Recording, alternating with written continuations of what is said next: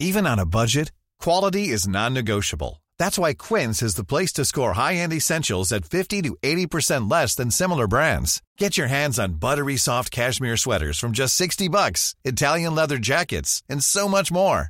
And the best part about Quince, they exclusively partner with factories committed to safe, ethical, and responsible manufacturing. Elevate your style without the elevated price tag with Quince. Go to quince.com/upgrade for free shipping and 365-day returns. Quality sleep is essential. That's why the Sleep Number Smart Bed is designed for your ever-evolving sleep needs. Need a bed that's firmer or softer on either side? Helps you sleep at a comfortable temperature? Sleep Number Smart Beds let you individualize your comfort, so you sleep better together. J.D. Power ranks Sleep Number number 1 in customer satisfaction with mattresses purchased in-store. And now, save 50% on the Sleep Number Limited Edition Smart Bed for a limited time. For J.D. Power 2023 award information, visit jdpower.com/awards. Only at a Sleep Number store or sleepnumber.com. Today's episode is brought to you by Leatherman Data Services. Check out the new website at ldshmaps.org.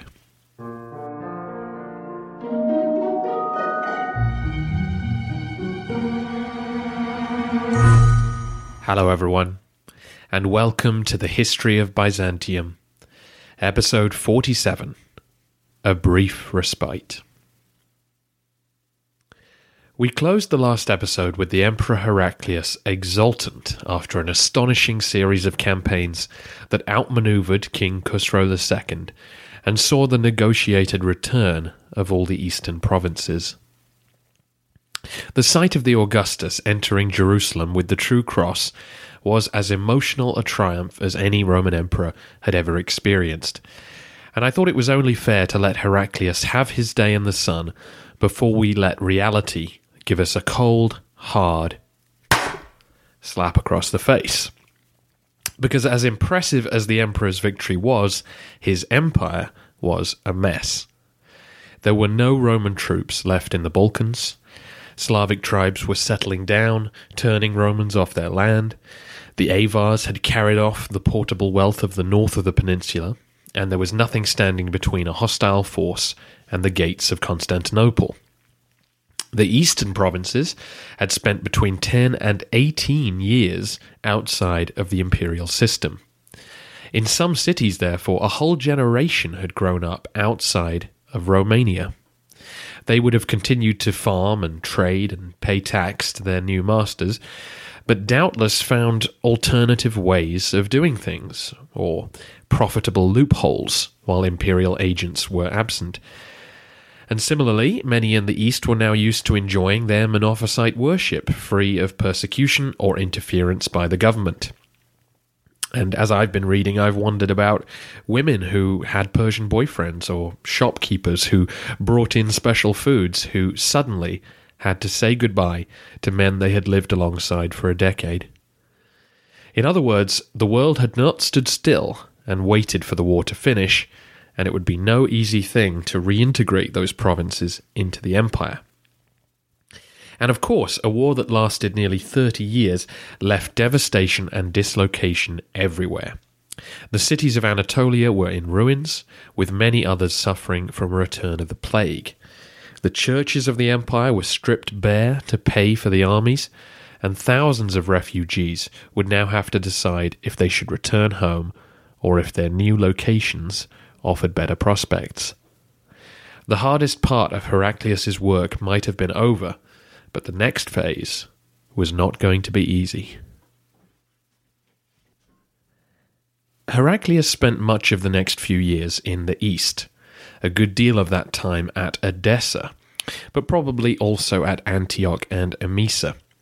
He clearly felt he needed to be present near the border with Persia to supervise the exchange of prisoners and manage the return of the army to a peacetime deployment. He also wanted to be on hand to help guide the reintegration of the whole East. And remember that we know the war is over, but Heraclius couldn't be sure of that. There were about 13 claimants to the Sassanid throne over the next few years before finally Yazdegerd III took over in 632. With peace tentatively taking hold, Heraclius turned to administration. As you can imagine, there were innumerable claims of mistreatment and demands for compensation or allegations of corruption thrown around by the citizens of the East, which the emperor had to wade through. The financial situation was precarious. We found inscriptions on buildings which the emperor commissioned in Cyprus and back in Constantinople, so Heraclius did begin to spread what wealth he had at his disposal. And yet it seems like the booty he'd brought back from Persia was not nearly enough to immediately repay the church for their large donations. Out in the east with the emperor was a new official, who seems to have been a creation of the emperors, the Sakellarios. The Sakellarios was a new finance minister, a sort of comptroller of state finances. The name comes from the Greek word for bag, or in this case, pouch, money pouch. In other words, the official in charge of the emperor's purse. You may remember that there were various ministers of the treasury, but the two most important, those who gathered and raised the taxes, were the Praetorian prefects, the prefect of Illyricum and the prefect of the East. We don't know how the government functioned on a day-to-day basis during the war, so it's not clear at what point the office of Praetorian Prefect ceased to be as it once was. However, it's not hard to see why the role would eventually disappear. All that was left of the Balkans was Thessalonica, southern Thrace, and a few coastal towns, while most of the east had disappeared from imperial control for a decade or more. The prefect couldn't perform his usual functions under these circumstances. Heraclius made plans for a census of the whole empire, so perhaps the office would have been resurrected if the empire had stayed together. But for the foreseeable future, the Sakellarios was the key financial minister in the empire, and it's significant that he was out in the east during this period, trying to get Romania's battered infrastructure back into working order. The major drain on the empire's resources was the army, but of course the attrition of the war had left it smaller than it needed to be. So to save money was difficult as new men had to be recruited. Heraclius split the army he had up into its constituent parts and sent them back to their bases. So it seems like the armies of the east and of Armenia resumed the positions they would have occupied at the start of the century, and those that were left over would have returned to Anatolia to form the armies in the emperor's presence. The one way that money could be saved was to release any mercenaries or other allies from their duties, and this included cutting funding to all Arabs currently on the imperial payrolls.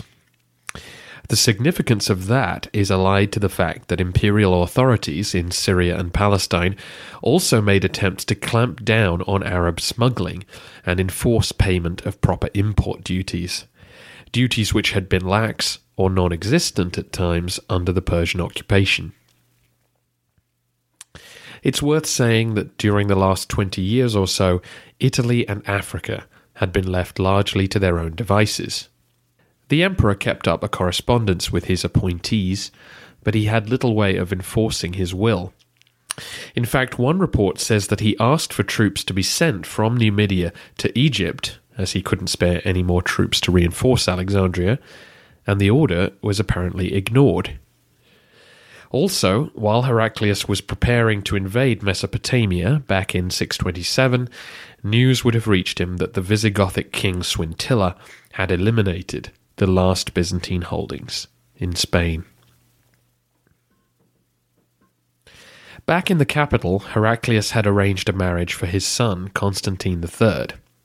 His daughter-in-law would be Gregoria, the daughter of his cousin Nicetas. It's possible that the two men had agreed on this marriage back when they began the civil war. But it's still interesting to note that Heraclius would not seek to make a marriage alliance with some powerful family or another general. Despite all that he'd achieved, he still apparently preferred to keep things within his own extended family. Remember that the only other significant military commander that we hear of during the final campaigns was Theodore, the emperor's brother.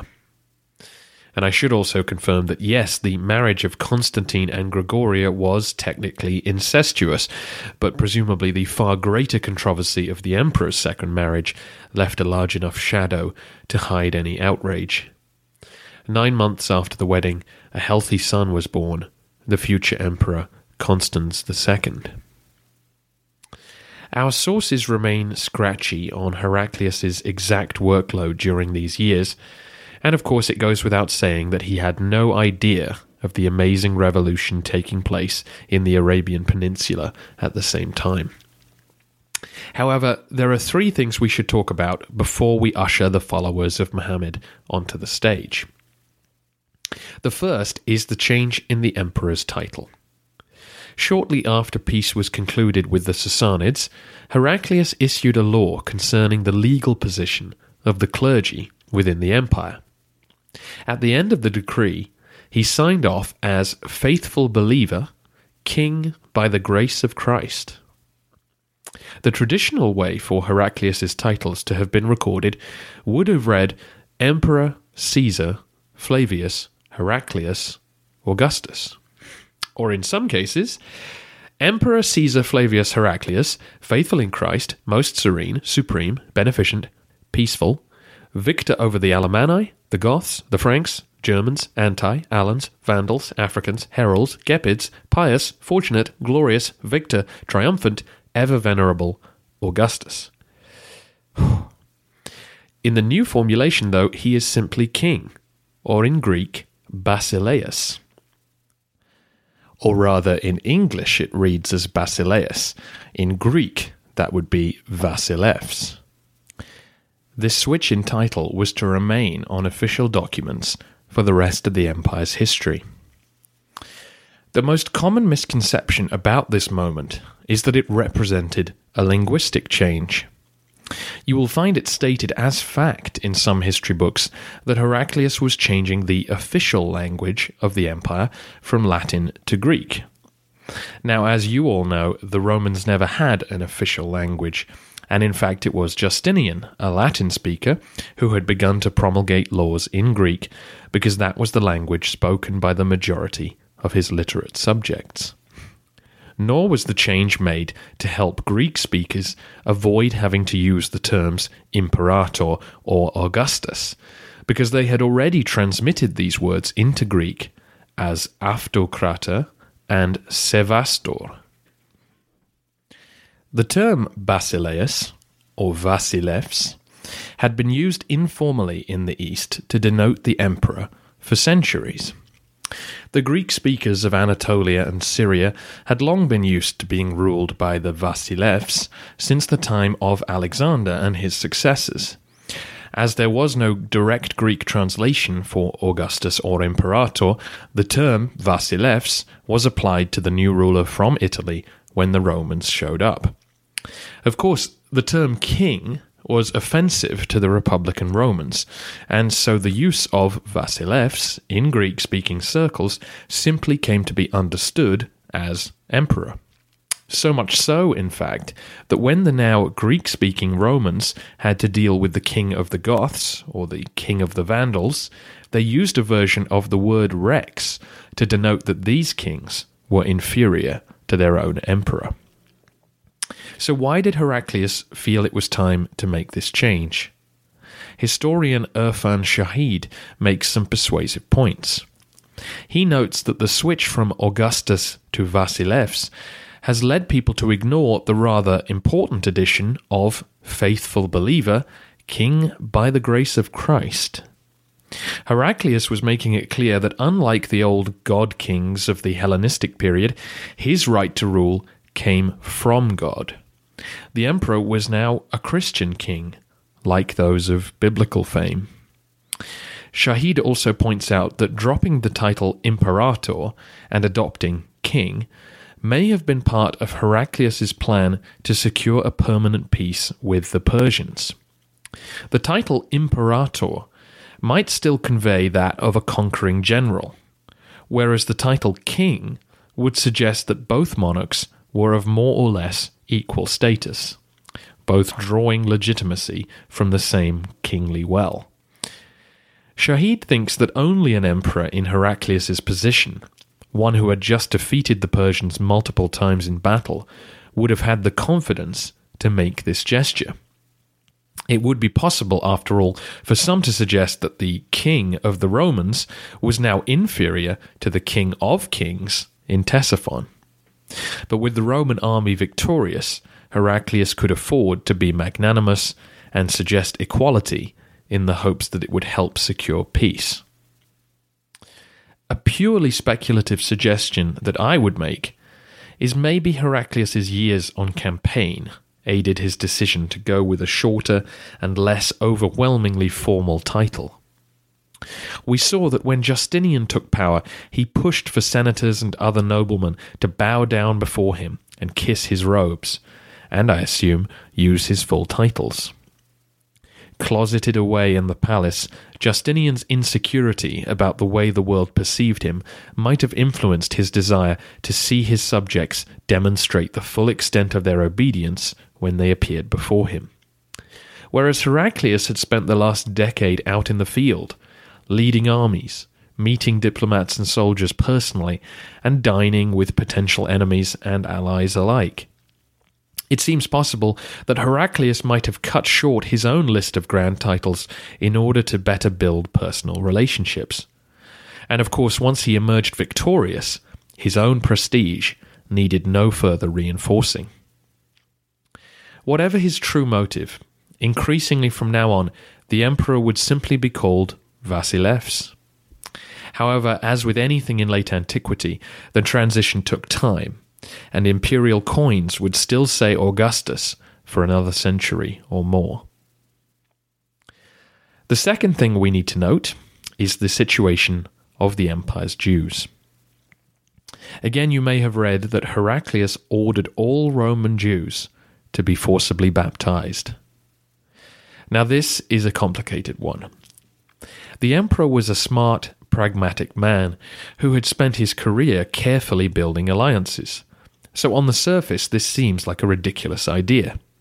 Surely Heraclius would have known it was unenforceable and would only cause misery and resentment. One of the sources for the forced baptism is a story that Heraclius had a dream, or perhaps was told by an astrologer, that his kingdom would be conquered by circumcised men.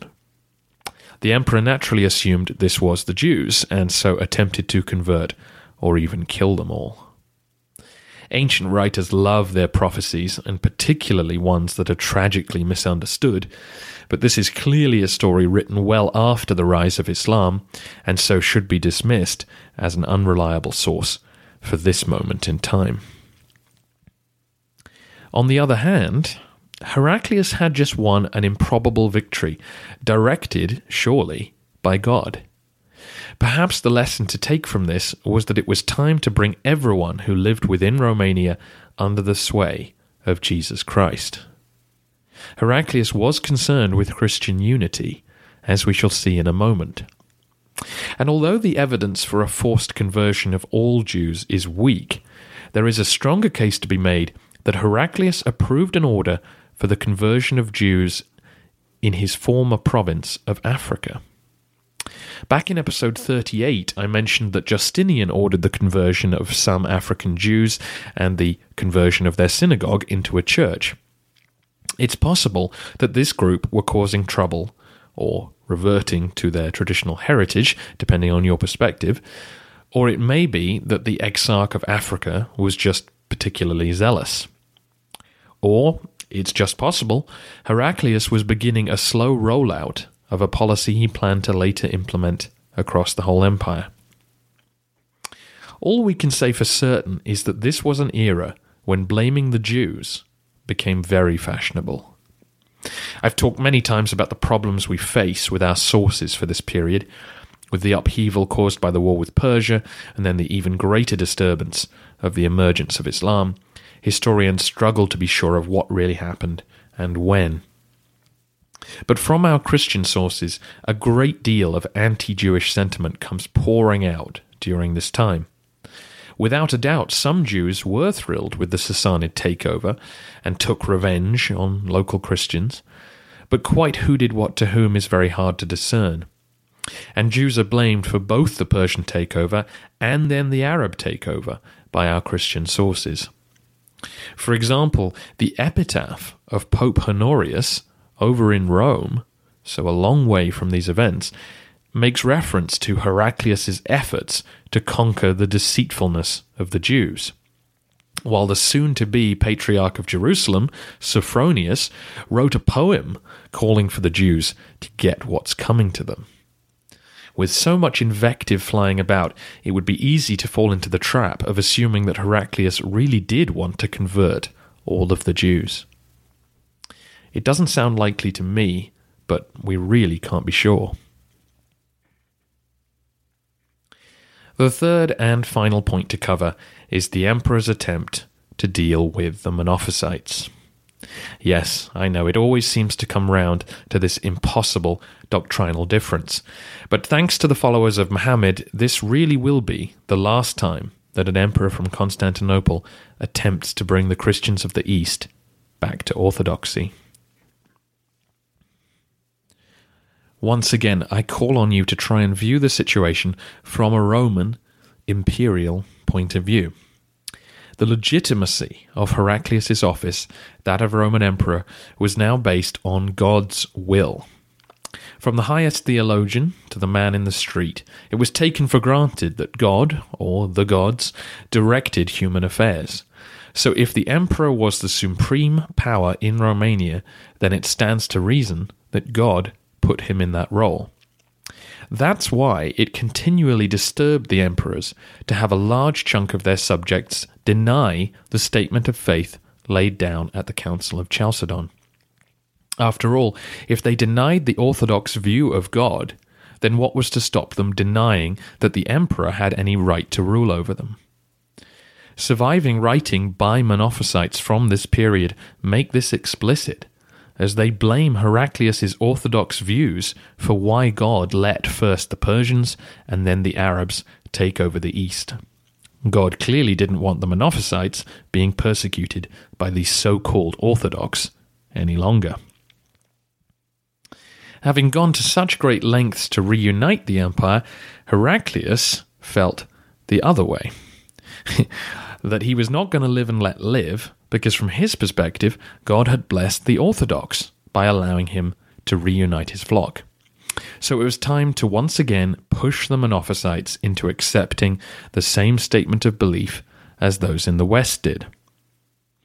The formula which he would push was one that he and the Patriarch Sergius had discussed for many years now. It has become known to us as monoenergism. The new statement would stick to the Chalcedonian claim that Jesus had two natures, but ascribed to him only one energy, or perhaps motivation.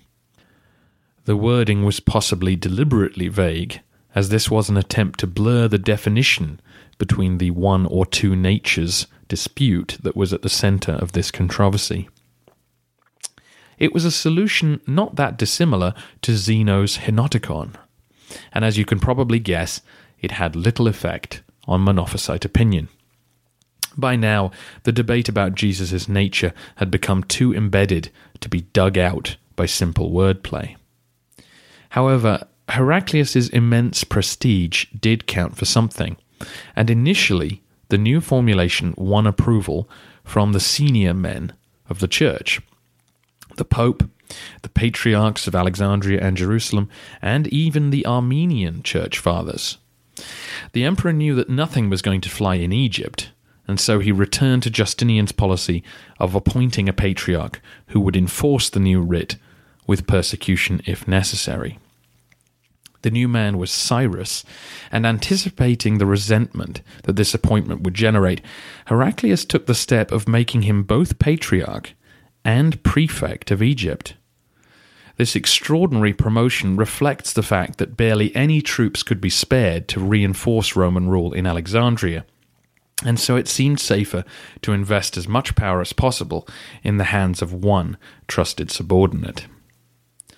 For a moment, then, Heraclius could look optimistically at his realm and hope that the long-wished-for unity of the church could be achieved. It was not to be, though. And in the next episode, we will follow the Byzantine perspective on the Arab invasions. I think I'm going to let the story just continue on from the Byzantine side until 700 AD.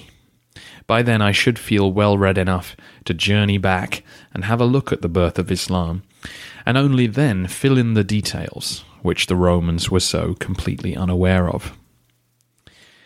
If you have a project or presentation coming up and could use a high-quality map or geographic data service, then do check out Leatherman's new website at ldshmaps.org.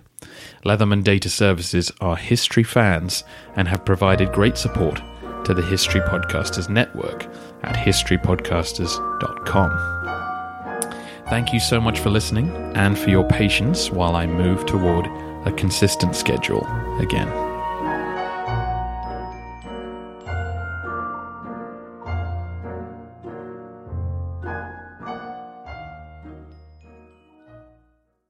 Did you know that there are enemies who might one day threaten the History of Byzantium podcast?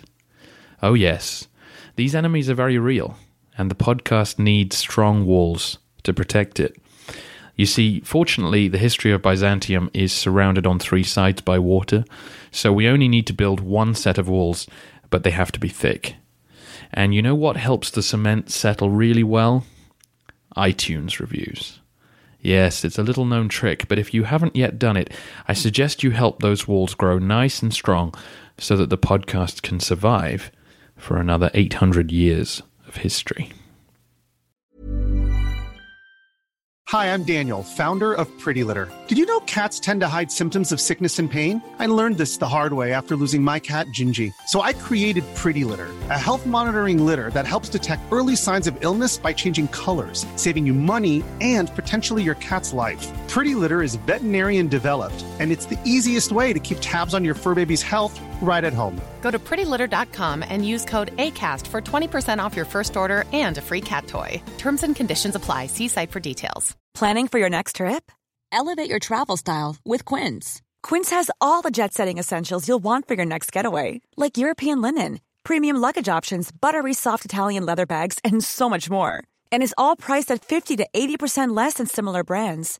Plus, Quince only works with factories that use safe and ethical manufacturing practices.